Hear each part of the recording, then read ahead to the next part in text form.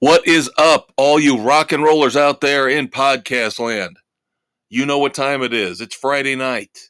It is time for the latest episode of The Fortress of Rock.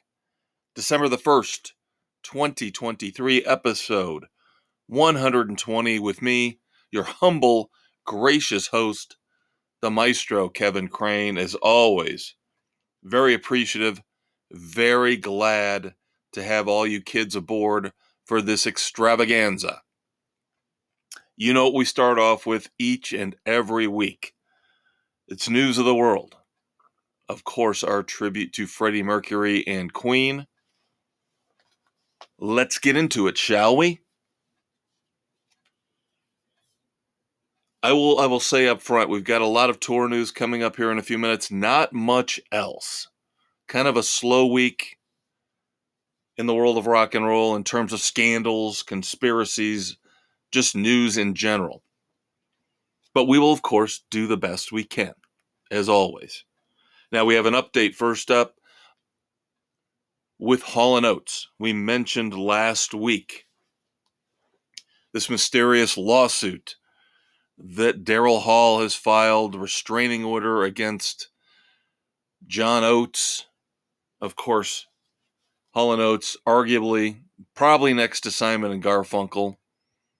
Some would say the Everly Brothers, in terms of the great duos of all time in rock history. Personally, for me, I would put Hall & Oates second after Simon and Garfunkel. We get a little more of an insight, a little more of an idea of what's going on. Not a ton, though. It does look like, as I mentioned last week, it is financial.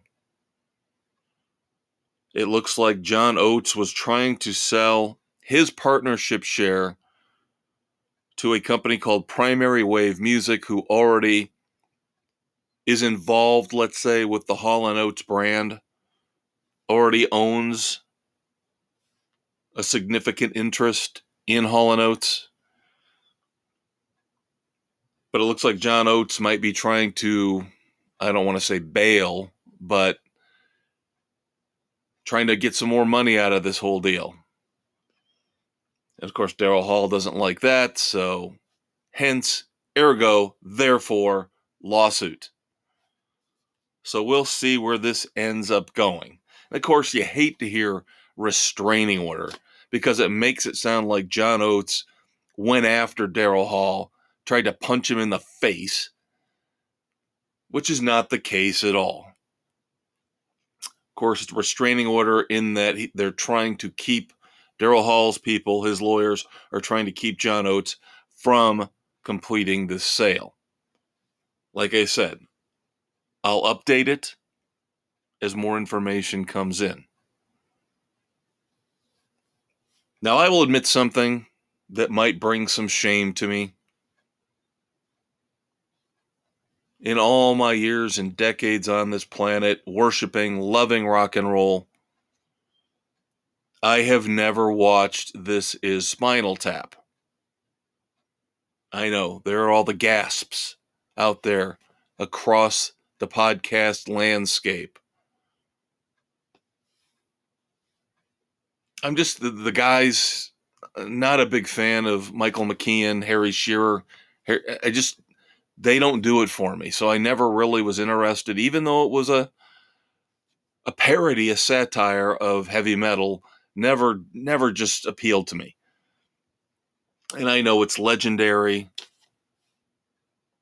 And of course now, Rob Reiner, the director of This Is Spinal Tap, and one of the most despicable human beings on the planet. Oops, did I say that out loud?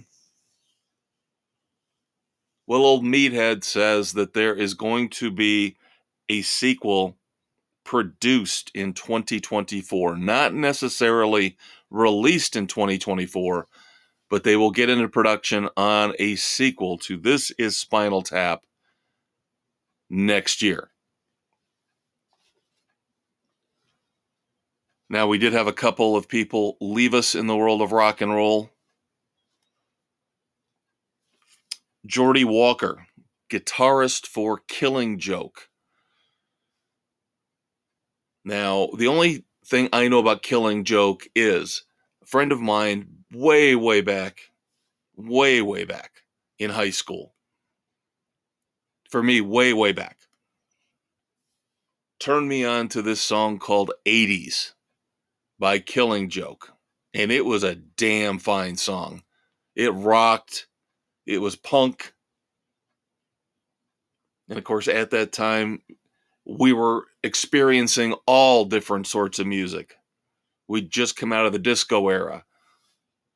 Hair metal was on the horizon. We were in the middle of classic rock, becoming classic rock with Van Halen, Night Ranger. So this wild, intense song called 80s by Killing Joke was awesome. Now, I have not listened to the song. I have not heard the song in decades. That is my extent of Killing Joke knowledge. But very influential, according to those in the know. So condolences to the friends, the family members left behind by the passing of Jordy Walker. Now, again, another band that I have very little knowledge of, even less than Killing Joke, is the Pogues. But a little bit of a theme here with these punk icons. Shane MacGowan, frontman for the Pogues, passed away here recently. So again, thoughts and prayers out to our fallen brothers or sisters. Just happens to be brothers this week in the world of rock and roll. All right, so now, before we get to the live music stuff, Simon Kirke of Bad Company had a lot to say here in a recent interview,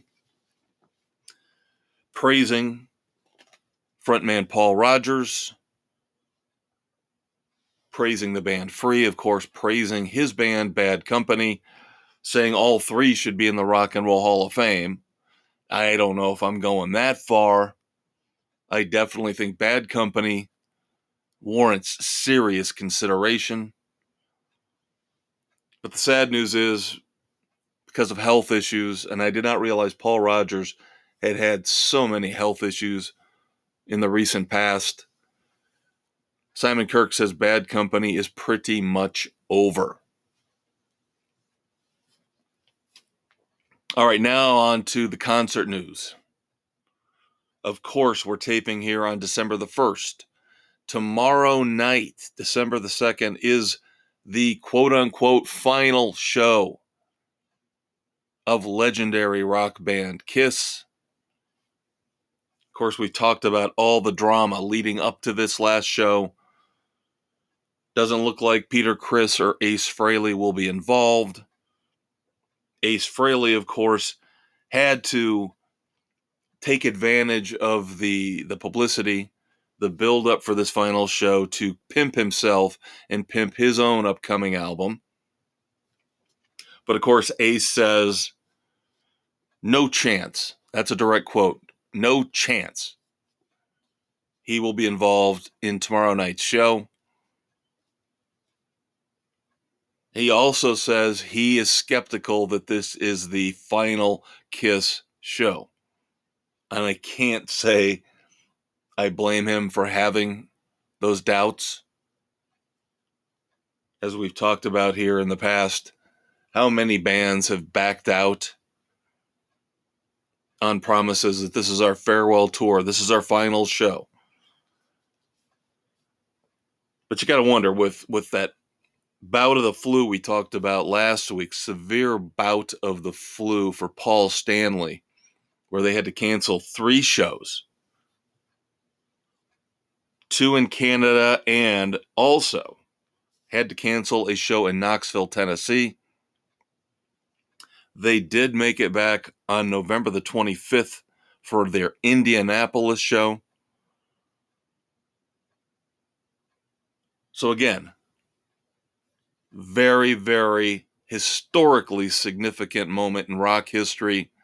Tomorrow night, Madison Square Garden, New York City, December the 2nd, 2023.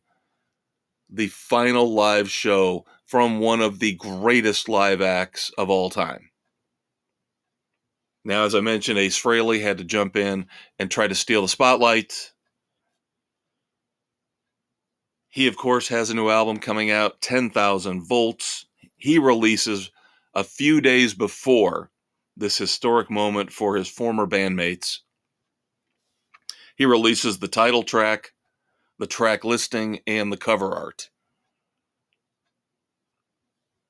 Never let it be said that Ace Frehley let a moment of promotion, self-promotion, slip away from him. Godsmack has got a new tour, the Vibes Tour. I don't know why they call it that, why they came up with that, Vibez. Kind of weird. But the Vibes Tour will be a more intimate experience with acoustic sets, some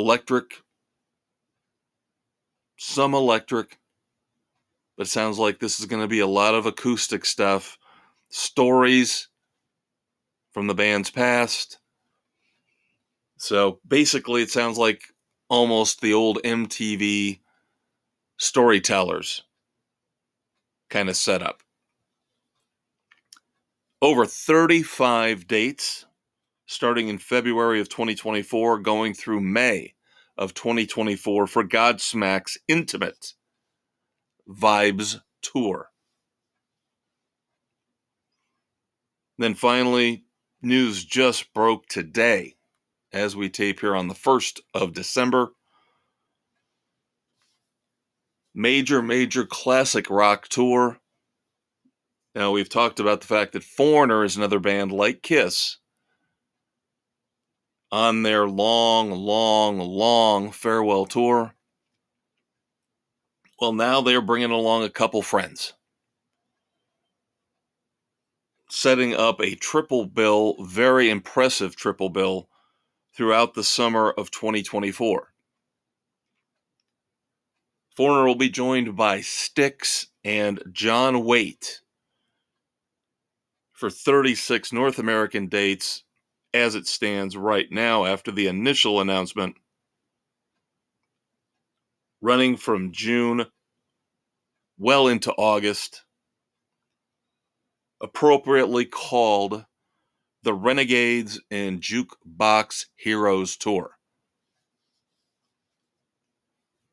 Now, I'm intrigued by this because I have not seen Styx in a while, and they put on one hell of a show. But I just saw Foreigner here this year. So I'm on the fence about this one. I will check out prices. Got a couple options in terms of venues to see if next summer we'll have a review for you of the Renegades and Jukebox Heroes Tour. And that's going to do it for segment 1. I told you, a little bit brief, a little bit truncated this week. But have no fear, segment 2, we should be running a full 30 minutes as I have my review of Chris Isaak live in concert, my review of the new Jesse James Dupree album, Breathing Fire, and a couple new song reviews for you. So what we lack a little bit in segment 1, we will more than make up for in segment 2. Quick promo break. I'm the Maestro Kevin Crane, and we will be right back on the Fortress of Rock. Thank you so much for tuning in to the Fortress of Rock podcast with me, the Maestro, Kevin Crane. Of course, that was segment 1, the news of the world, our tribute to Freddie Mercury and Queen, where we look back at the past week in rock and roll and all the news and all the controversies that you deserve to know about. Next up, is the heart of the show, the meat and potatoes breakdown, where we are going to review all the new songs, all the new albums, all the new concert tours, the shows that I've seen personally. Stay tuned for that. Of course, we're now available on Spotify, Anchor, Apple, Stitcher, Castbox, Google, Pocket Cast, and Radio Public, wherever you listen to your favorite podcasts. Hang out, kids. We'll be right back. Welcome back. Segment 2 here of The Fortress of Rock. December the 1st, 2023. Glad to have you with us. It is time for Breakdown, our tribute to Tom Petty and the Heartbreakers. Of course, this is where we discuss new music, live music. This is the guts, the heart, the meat and potatoes part of the podcast each and every week. The final concert review I will have for you in 2023 starts right now. Chris Isaak, live at the Lerner Theater in Elkhart, Indiana. This was Thanksgiving Eve, last Wednesday, November the 22nd. Now I want to give you a little bit of background, a little bit of a story time around the concert itself before I get into the show proper. Now, I've always been a big fan of Chris Isaak. I know some of you might be going, oh my God, this is like wussy stuff. No, Chris Isaak is not a wuss. Chris Isaak is not mellow. Chris Isaak is awesome. A lot of you just know him by Wicked Game, and that is a criminal offense. Very, very punishable in rock and roll court for ignorance. Chris Isaak, so much better, has got so much more fantastic music you are missing out on if you're basically only listening to Wicked Game. Now, was I expecting a raucous, full house sellout? Maybe not. The Lerner Theater in Elkhart, Indiana holds a couple thousand people. It's a nice, intimate venue, similar to the Morris in South Bend, a little bit closer, but very, very similar venues. Also, the Honeywell Center down in Wabash, Indiana comes to mind. You know, the kind of venue I'm talking about. Very ornate, very, very old school, prestigious feel to it, with the upper balcony and then, of course, the floor seating. And the boxes, of course. You have to have the boxes where the royalty would sit if we had royalty in Indiana. So imagine my disappointment. Again, you guys know I have railed on this community. Not necessarily the fans, but the city fathers around here, South Bend, Elkhart, Mishawaka, for not stepping up and getting us more live music. It's just ridiculous. Again, I say this year after year after year.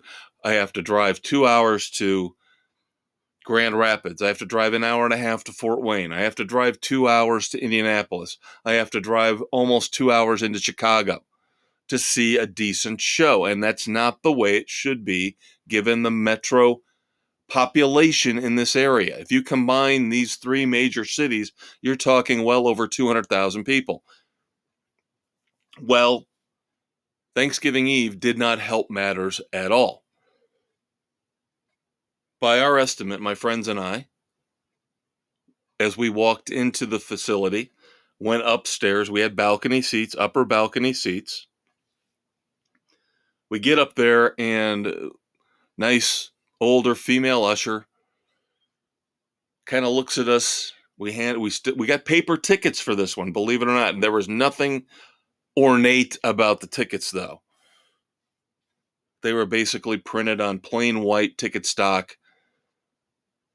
No background, no nothing, no, fraud protection background or anything fancy like that. So we get up there. We're there about 5-10 minutes before showtime because we were just a block over getting dinner. And she looks at us and says, well, I can show you to your seats, but I'm just going to tell you right now, you can basically sit wherever you want. So we turn the corner, and of course, there are maybe 50 people in the upper balcony, which seats probably close to 700, 800 people would be my guess. So, of course, we moved down center about 5-6 rows back from the front of the upper balcony. We didn't know when she said you can sit anywhere if she was talking about the floor. And our seats were fine. They were great when we moved up. But it's a shame, an absolute shame, the turnout for this show. We estimated maybe 300 people combined between the few of us in the upper balcony and the rest of the people on the floor. You're not going to get good concerts with turnouts like this. The word will spread. Again, disappointing, awful, awful turnout by this community. And I know it was Thanksgiving Eve, and I know that probably had something to do with it. It's amateur night for all the college students who are coming home to get blitzed the day before Thanksgiving. But still, where are the older people for this type of show? The college students being back shouldn't have had anything to do with anything. What are they all at home preparing and basting turkeys? That's no excuse to skip out on a great rock and roll show. And this was a great rock and roll show. Now, again, to show you the disappointing impact this show had, you guys know the best place to go for set lists. Setlist.fm, the wiki out there, has been around for years and years. Fans get on there, post the set lists so we can print them out and remember the shows, remember the songs, the sequence for years to come. Do the math, kids. It's been pretty much 10 days since the concert, and nobody in this area has posted the set list. Now you could say, hey, why didn't you keep track of this, Maestro? I'm too busy enjoying the performance. I'm not going to sit there every song typing it into my phone. I don't take pictures very much at concerts. I'll snap a few here and there. No video. I am there to enjoy the show live. So what I did was I kind of went back a night or two to the show in Louisville, Kentucky, where somebody actually did post the set list from the night before, actually, November the 21st. Kind of went through it. Chris Isaak changes things up. So I can't go song by song. I can't give you a complete, 100% accurate list of the songs he played in concert, but we can cover the highlights. Now, of course, he always starts off every show with American Boy, which was the theme song to his Showtime television series. Yes, Chris Isaak had his own TV show for a few years on Showtime. And this dates back probably 30 years. And you cannot find it anywhere. It's one of those few shows with all the streaming outlets now, with all the DVDs and the Blu-rays, you cannot find the Chris Isaak show anywhere. So American Boy kicks off every show. Now this is the It's Almost Christmas tour. Of course, last year he put out It's Almost Christmas, his second Christmas album. Great, great holiday album, by the way. So we did get I would say maybe a third of the set was holiday music, but most of it was his originals, with a few covers, classic covers, thrown in there.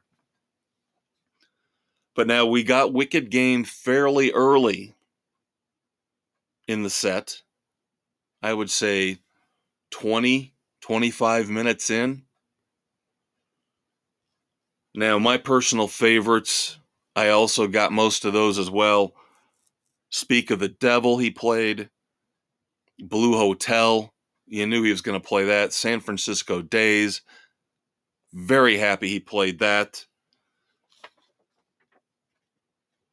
Now, the Christmas part was kind of right there in the middle, and I did know most of the Christmas songs he played, again, because I have last year's It's Almost Christmas CD.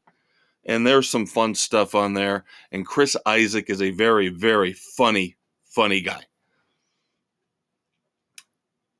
Especially when he's talking about Almost Christmas, the song that he wrote about procrastination in terms of buying presents. And he tells a little story about one year he had to buy presents for a bunch of people, and the only place that was open was a Vietnamese bait shop. So, of course, Christmas morning, he was getting, "Thank you for the bloodworms, Chris." It's funny stuff. It is funny stuff. He also has great songs about Christmas called Washington Square, and then Dogs Love Christmas Too. And then at the end, wrapping things up, probably his second most recognizable song, "Baby Did a Bad, Bad Thing." They did a bad, bad thing. They did a bad, bad thing. And a song that I had not heard in a long time, Big, Wide, Wonderful World, was awesome. So, to sum up, Chris Isaak, awesome. Concert, awesome. Just over an hour and a half, about an hour and 35 minutes. Well over 20 songs. Awesome. The lame ass people in my community who did not buy tickets for this show, did not show support, so we're never going to ever get great rock and roll shows here. You're all lame. You all disappoint me beyond belief. And one last little tidbit before we move on. By the way, wherever you are, across the country, across the world, if you ever get a chance to see Chris Isaak, do it. This was a fantastic show. As I mentioned, we walked up into the balcony area, almost completely empty. A friend of mine pulled out her phone, happened to just jump on one of the resale sites, StubHub, something like that. We paid, let's say, between $60 and $75 for our tickets after fees and everything. Could have got tickets 10 minutes before the show, $7. Again, pathetic. Disheartening, pathetic. All right, let's move on to some new rock and roll. The front man for Jackal, who we would normally have been seeing the week of Thanksgiving. I have regaled you with tales of how most years we are down in Indianapolis on Black Friday for the Jackal family reunion at the 8 Second Saloon. Well, they changed things up on us this year. They moved it to Thanksgiving night. And we decided, no, we're not doing Thanksgiving. We're taking a year off. And then Chris Isaak popped up, so it all worked out. But Jesse James Dupree, the frontman, lead singer for Jackal, he's got a brand new solo album out, Breathing Fire. Now on this one, 10 songs. We will go track by track. Let me start off by saying the AC/DC influence on this album is heavy. Very, very heavy. At times, Jesse James Dupree sounds like he's channeling Bon Scott, eerily, spookily sounding like the deceased Bon Scott. Then, of course, Brian Johnson, who took over for Bon Scott in AC/DC, co-wrote 3 of the songs on this album. So we start off with the fantastic Lay It On Me, which again, right into the heavy AC/DC vibe. The first single, which we've talked about here, Never Gets Old, co-written by Brian Johnson of AC/DC with Jesse James Dupree. Not quite as good as Lay It On Me, but it grows on you. It's a standard, awesome, fist-pumping rock and roll anthem. Never gets old making love or singing rock and roll. The title track is up next, track 3, Breathing Fire, keeping the momentum going, yet another solid, incendiary rocker. And then arguably my favorite song on the album is track 4. Arguably, we'll discuss that more in a minute. It's Not Love is just fantastic. Rodeo, rodeo, as the song closes. You have to listen to it for yourself. Take in the chorus, the awesome, down and dirty chorus. Great, great song. So 4 songs in, we are looking at a fantastic album.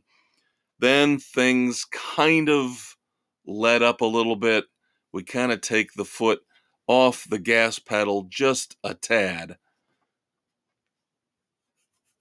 Stranded is track 5. It's fine, it's okay, but it doesn't compare to the first 4 songs. Then we get Born to Ride the Lightning, a little bit more of that AC/DC feel. Not quite as good as Lay It On Me.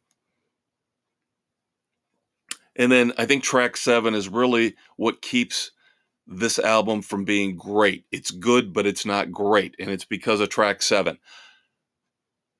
You put together a solo album, if you're Jesse James Dupree, yes, you're trying to have your friend Brian Johnson, legendary singer, as a major part of this album. We know back in an old Jackal album, they had the song Kill the Sunshine, which was co-written again by Brian Johnson and Jesse James Dupree, but not for this album. It's an old Jackal song. And it's not one of Jackal's best songs. I don't know why Jesse James Dupree felt he had to kowtow this much to Brian Johnson to say, let's not do another new song. Let's bring in a mediocre old Jackal song and I'll play it along with this band I've assembled for my solo album. By the way, the band, it's a trio. Jesse James Dupree plays guitars as well as lead vocals. Roman Glick on bass, of course, Roman Glick he brings over from Jackal. And then kind of cool on drums, Jesse James Dupree's son, Nigel T. Dupree. But still, I don't care if it's a different vibe in terms of who's playing the song. Kill the Sunshine isn't a great song. And they really don't change it up all that much from Jackal's version. So again, a misstep that I personally cannot forgive. And then we get Over My Dead Body. Still not as good as the opening salvo on this album, but still good. Still solid. Then the final 2 songs kind of reclaim the promised glory from the first 4 songs. White Flag and Rappa Di Papa sound different. Not like experimental, but they kind of deviate in a good way from the standard rock and roll formula that you get on most of these songs on Breathing Fire. And again, I'm not saying that's a bad thing. Jesse James Dupree breathes life, breathes fire into what others would make standard and boring. But White Flag and Rappity Papa, the last two songs, are a little bit different, a little more creative, a little off the beaten path. And that's what makes them two of my three favorite songs on the album. Now, I can't really explain them. White Flag has got a great chorus. Look at the stains on your white flag. And then Rappity Papa is, again, another song co-written by Brian Johnson, but not with Jesse James Dupree, with Jimmy Nail. And this is an awesome, awesome song. It is catchy.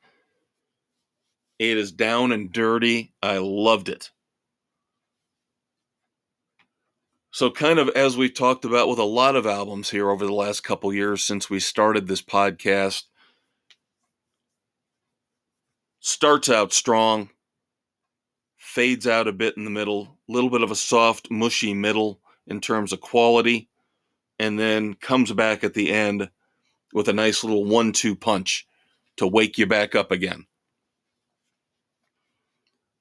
So all that being said, I would say yes, you need to listen to Breathing Fire, one of the better albums of 2023.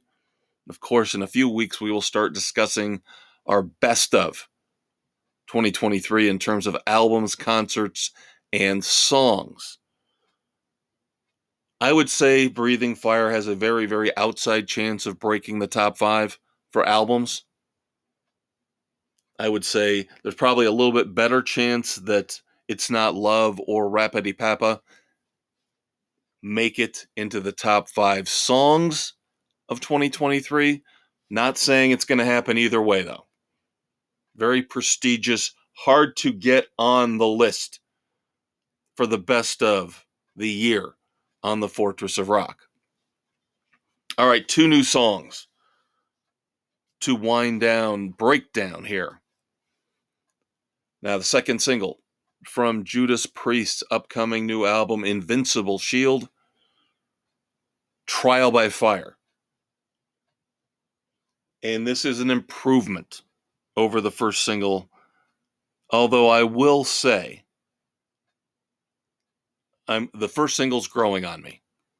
But Trial by Fire is a little bit more of what you expect from Judas Priest. Like we were talking about here a minute ago with Jesse James Dupree, there's nothing wrong with sticking to the formula that works for you. We've seen so many bands in the past. U2 strayed far away from the formula that made them popular. They survived it, but they went through a very, very down commercial era with Zooropa and Pop. So there's nothing wrong with Judas Priest doing Judas Priest and doing it well, and that is what you get with Trial by Fire. I would say this is a solid recommend as well. So now I'm giving you Jesse James Dupree's full album, the second single from Judas Priest's Invincible Shield, Trial by Fire. Of course, Panic Attack was the first single for the Priest. This is better. Trust me, this is better. I didn't hate Panic Attack. It's growing on me. But Trial by Fire, right away. First listen, this is classic Priest. So I've given you 2 hard rock, thumbs up recommendations. Unfortunately, the final review here in Breakdown for this week is a thumbs down, a negatory, a no-go. And unfortunately, it comes from somebody who you guys know I love. It's David Lee Roth with yet another new song. David Lee Roth puts out High Fashion Girl. And I don't know what the point of this song is. And in terms of music. It's another acoustic song with John 5, but it's pretty much pointless. There are a couple, as you would expect from David Lee Roth, a couple very funny, very interesting turns of phrase in the lyrics. Paraphrasing here, but the best line is something about, you've got a flat tire, but the good news is it's only flat on the bottom.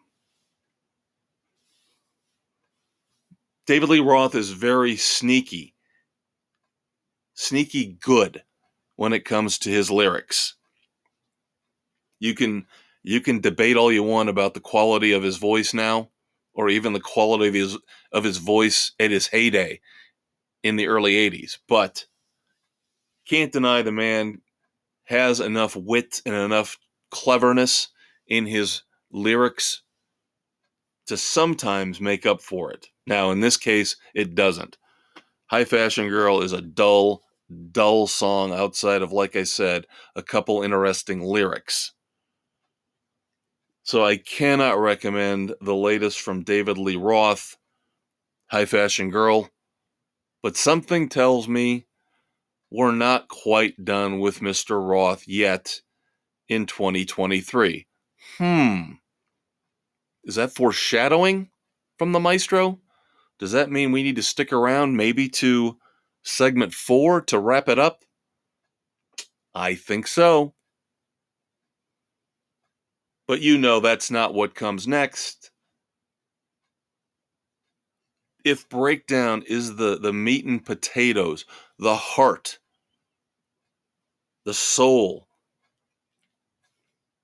of this podcast each and every week, then what's coming up next, I want to go back, is the skeleton. It is the framework, because we are encompassing the history of rock and roll in segment 3 each and every week. Doc Brown and I, of course, getting ready to hop into the Rock and Roll DeLorean to take a trip back in time. So hang out through another promo break. We're going to get the DeLorean up to 1.21 gigawatts and take you back for anniversaries of classic album releases, birthdays, and moments in rock and roll history. I'm the Maestro Kevin Crane. Be back in 1 minute. All right, now that we've looked at the current state of music in our breakdown segment, it is time to climb into the DeLorean and travel back in time to look back at moments in rock and roll history, birthdays, deaths, anniversaries of song and album releases. It is time for I Wanna Go Back, our tribute to Eddie Money. Stay tuned.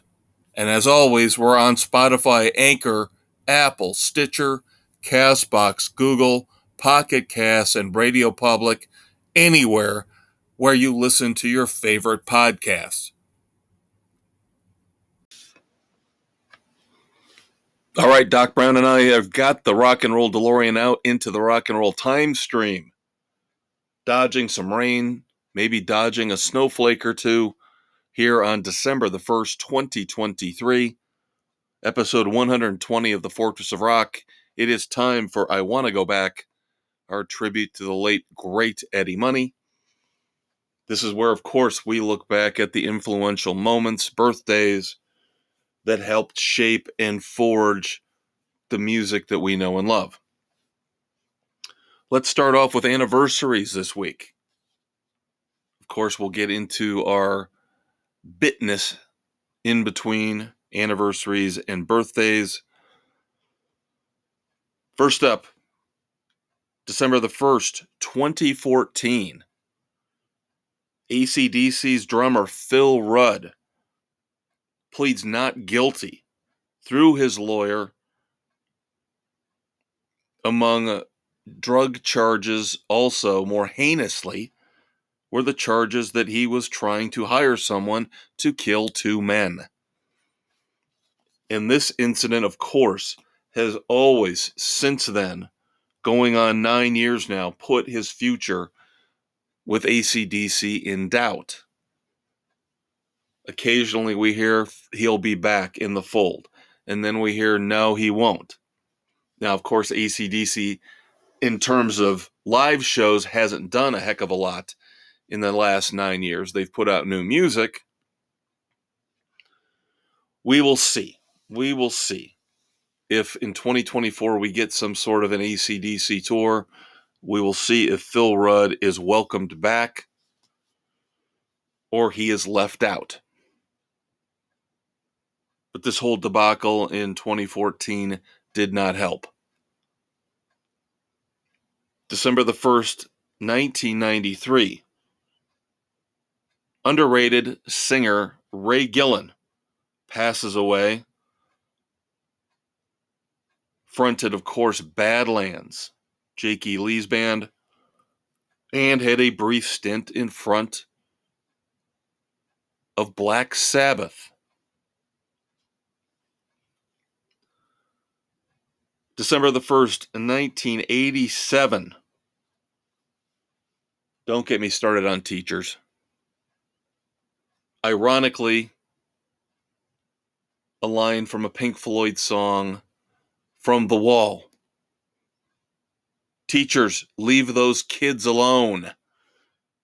A lesson that would be very, very wonderful if some teachers out there would actually latch onto those words and live by them instead of trying to insert themselves way too far into these children's lives. Let the parents parent. So December the 1st, 1987, a Kentucky teacher. Appeal was denied all the way up to the U.S. Supreme Court as she was fired for showing The Wall to her class. I believe it was a female. If I'm wrong about that, I'm sorry. Switch the genders. That seems to be very easy to do nowadays. Switch the genders. Now, you can feel how you want about this. I'm all for free speech. You know this. But The Wall is not suitable content to show in a high school, middle school classroom. It's not. Okay, there need to be boundaries set here. And again, these teachers seem to go way too far. And again, ironically, the line from Another Brick in the Wall Part 2, hey, teacher, leave those kids alone. Another lawsuit. Of course, seems to be our primary focus here each and every week on the Fortress of Rock is lawsuits. December the 1st, 1983. Now, I like this one. Now, back then, Geffen Records was the elephant in the room. Geffen was huge back then. Geffen started up with a bunch of huge media moguls backing, signed some amazing artists, some big names. Of course, Asia, I know, was on Geffen. I believe Elton John was on Geffen. And Neil Young, for a period of time, was on Geffen Records. But in 1983, on this day, Geffen Records sued Neil Young. Because, of course, Neil Young, being the flake that he was, the flake that he is, was putting out garbage. Let's put it that way, garbage. One of the albums he submitted to Geffen was, I believe, 25 minutes long, approximately.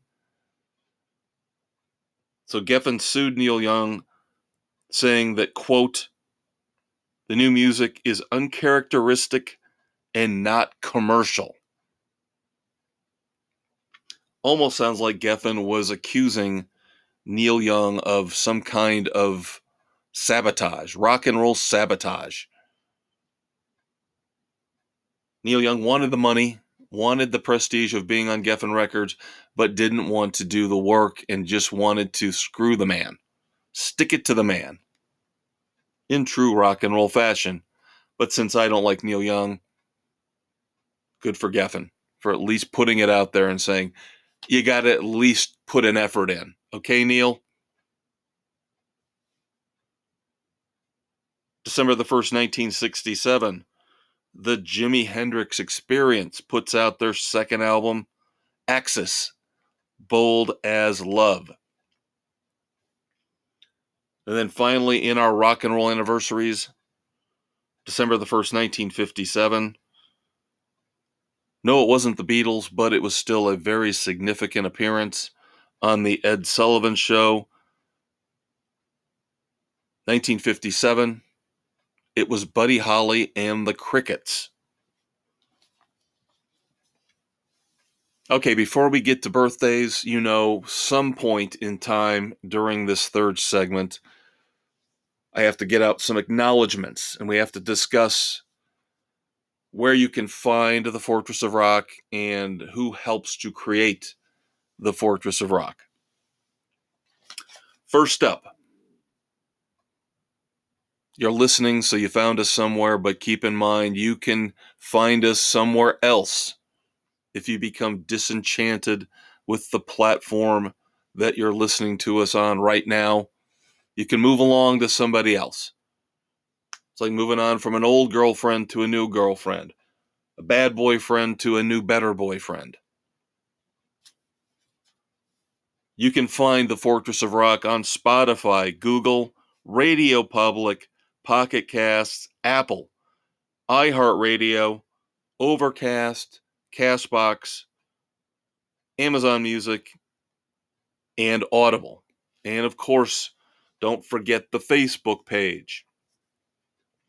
Of course, every Friday night, not only do we post the latest link to the latest episode, but we also start our Weekend Rock project. This week's Weekend Rock project, we want your favorite rock songs with the words near or close. Close talker, like the classic Seinfeld episode, Judge Reinhold. Near or close. So I wonder what is going to be the follow-up next week. What could that be? But for this weekend, great rock songs with near, close. We'll take variations. Last week, we basically started taking lyrics. So we expanded things a little bit. But lazy people need to actually post the lyrics, not the title of the song, and leave everybody else to figure out what lyrics we're talking about. Post the line, post the lyric. Then you will be allowed to move on in the good graces of the Fortress of Rock and the Maestro. Also, every Sunday is New Music Sunday, a brand new song, brand new video from YouTube we post. Don't know what we're going to put out there for this Sunday, but we'll find something. We always do. Now, you guys know I do my best to try to come up with all this stuff on my own, but that's not possible. You're going to go to sources. You're going to go to websites. You're going to see stories as you're perusing your daily email or the websites you go to for your news, and you happen to see a story about music and rock and roll pop up. So the three main sources for that here on the Fortress of Rock, they are ultimateclassicrock.com, thisdayinmusic.com, and of course, the Van Halen News Desk. And I did mention, of course, when it comes to finding set lists for concerts, this isn't something we do each and every week. Obviously, if I went to see a concert every weekend, I'd probably be broke and destitute. But when the need arises, so we can go over a set list for a particular concert that I have seen, and I am sharing my review with you, the wiki setlist.fm is absolutely awesome. But of course, it depends on the participation of the people at the concerts. And as I mentioned, with the Chris Isaak show from the last segment, not enough people participated, not enough people attended to really get a set list out there for us. Again, I will let this go. I promise I will let it go. I'm just embarrassed and disappointed again by Northern Indiana and the people that pretend to care about live music here. So let's move on to birthdays, shall we? Starting off with December the 1st, 1971. Greg Upchurch, drummer for Three Doors Down. Going all the way back now to December the 1st, 1953. We're working at the car wash. Working at the car wash, yeah. Gwen Dickey from the band Rose Royce, of course, responsible for that iconic song, Car Wash. Another iconic song, birthday on December the 1st, 1946, for Gilbert O'Sullivan. You know the song. Alone again, naturally. I promise I'll stop singing. I promise. But again, I'm having a good time. Hopefully you are as well. When I have a good time, I start to sing. Badly, I'll admit, but be that as it may, now we move on to one of my favorite early influence bands. Same birthday as Gilbert O'Sullivan, December the 1st, 1946. Oliver Brown, percussionist for KC and the Sunshine Band. Yes, you know, I have a soft spot in my heart for the disco era. Formative years for my musical tastes and influences. KC and the Sunshine Band was one of the first favorite bands that I ever had. Right up there with Kiss, Foreigner, and then eventually, of course, the mighty Van Halen took over and everybody else was in the rear view forever. December the 1st, 1944. Remember how I mentioned accidentally, on purpose, in segment 1, how Rob Reiner was kind of a bonehead? Not a meathead, a bonehead, a bad human being. Well, I'm going to have another Freudian slip here and say, so's Bette Midler. Bette Midler's a nasty human being, but we have to acknowledge, of course, her influence in the world of music.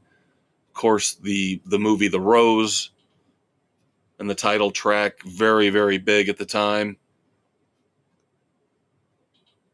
So born on this day, 1944, Bette Midler. Let's move on the same day to somebody better, though.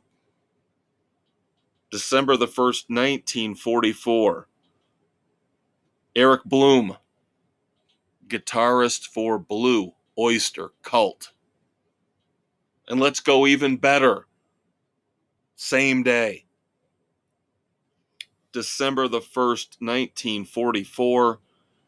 The birthday of the drummer for the Doors, John Densmore. So we build up momentum here. You know, on this day in 1944, we go from the kooky and the crazy to the classic rocker to the all-time legend.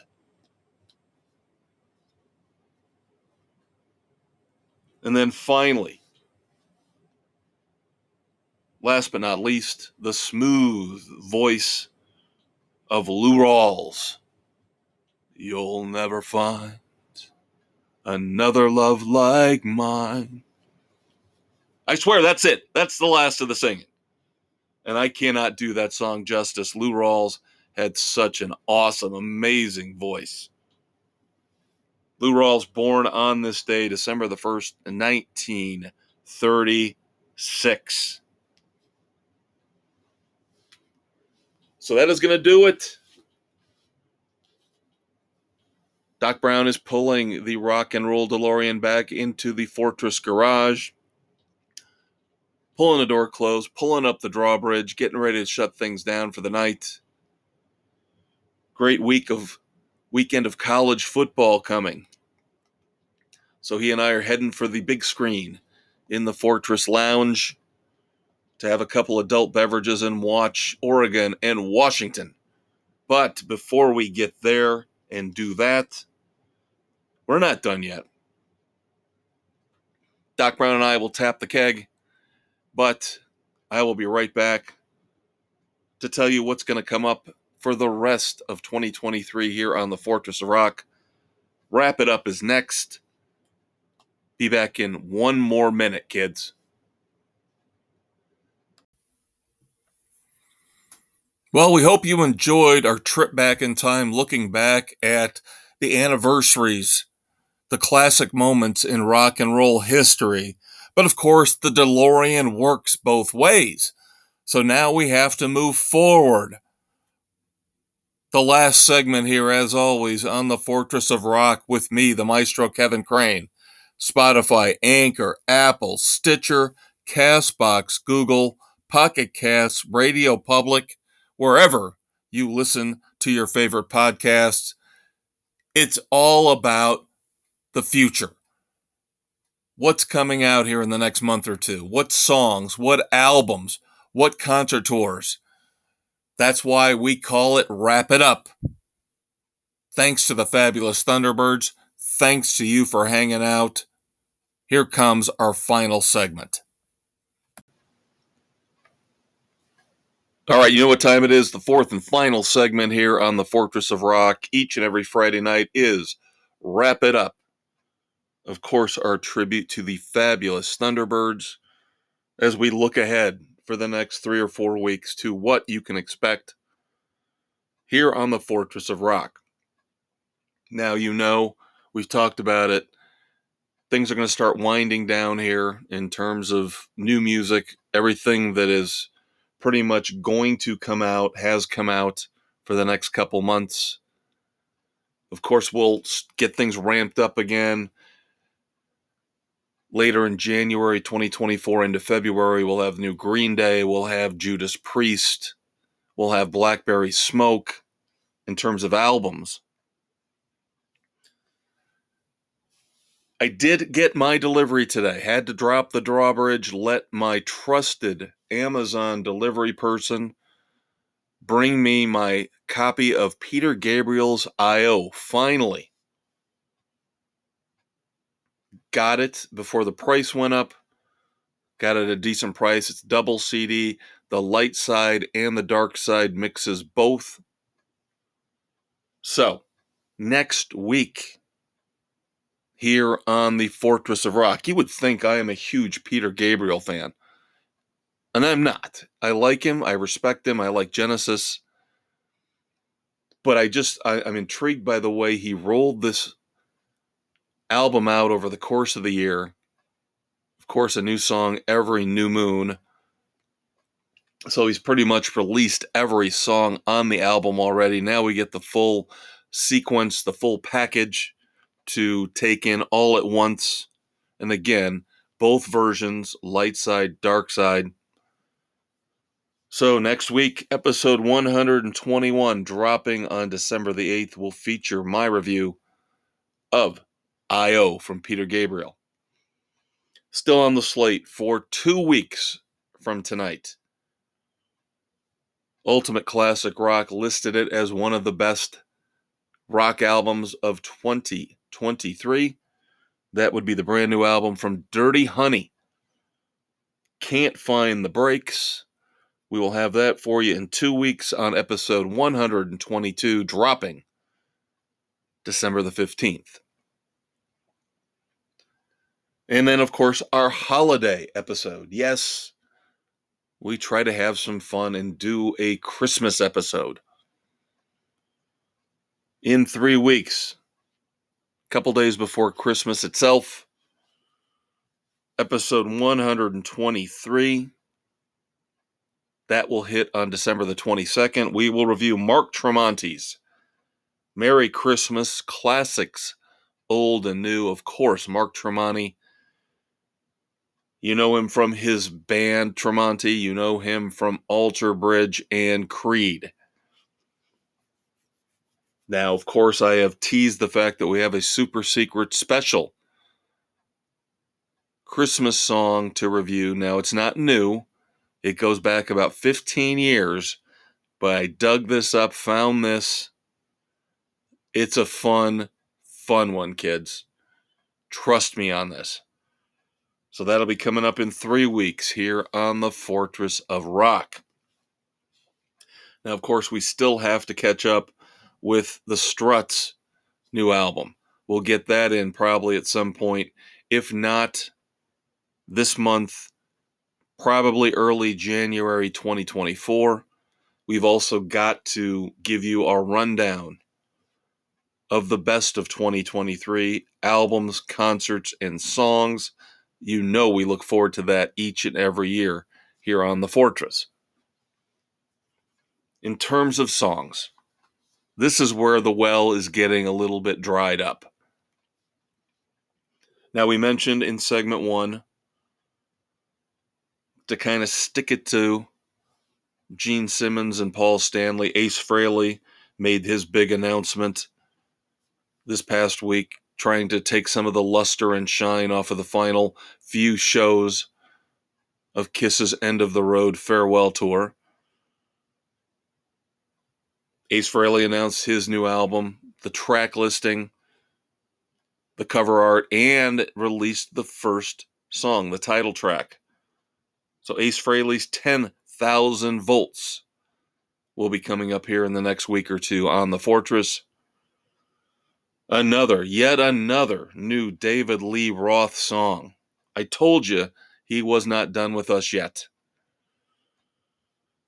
Coming off the disappointing High Fashion Girl, next up from David Lee Roth is Wash and Fold. So we will have that for you here in the next few weeks on the Fortress of Rock. And then finally, we've been promising the third single from Blackberry Smoke's upcoming 2024 album. And they keep getting better, which is very interesting. Usually by the second single, you have got the best from your new album out there. One of those first two releases is usually the best song on the album. But I'm telling you, these songs keep getting better with Blackberry Smoke. So the third single, yes, I've already listened to it, so I know what I'm talking about for once. Hammer and the Nail. And I do believe that will definitely make the cut for next week's podcast. And of course, hopefully we'll get some more new stuff to review for you in terms of songs. I'm sure we'll get another Judas Priest song or two, another Green Day song or two before their respective albums come out. Probably get one more Blackberry Smoke, but let's take care of Hammer and the Nail first.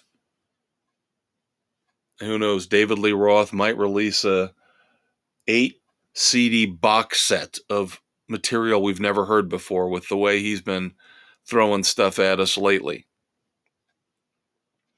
Still kind of trying to track down Geddy Lee's songs that he premiered the first night of his book tour for My Effin' Life, his autobiography. Those have not hit yet from what I've been able to tell, but when they do, of course, we will be all over those. So enjoy this time of the year. Hopefully work for you is going to wind down in the next couple weeks. You'll get a nice break over the holidays. Be able to spend time with your family and your friends, your loved ones. And of course, if you don't have family, if you don't have a lot of friends, love the one you're with. Because in the end, that's all you can do. And of course, I am the Maestro, Kevin Crane. You are who you are. Thanks once again for hanging out with me for about an hour and a half on a Friday night. As I mentioned, Doc Brown and I are going to start watching some football, having some adult beverages. Join us, won't you? Have some fun. And if you don't want to watch football, turn on some new music, put on some tunes, listen to Jesse James Dupree, pull out an old album that you haven't listened to in a while. Enjoy that instead. If Jackal and Jesse James Dupree, that's not your cup of tea. Once again, take care of yourselves, take care of your family, take care of your friends. We'll take care of you each and every Friday night when it comes to discussing rock and roll. I'm the Maestro. Peace out.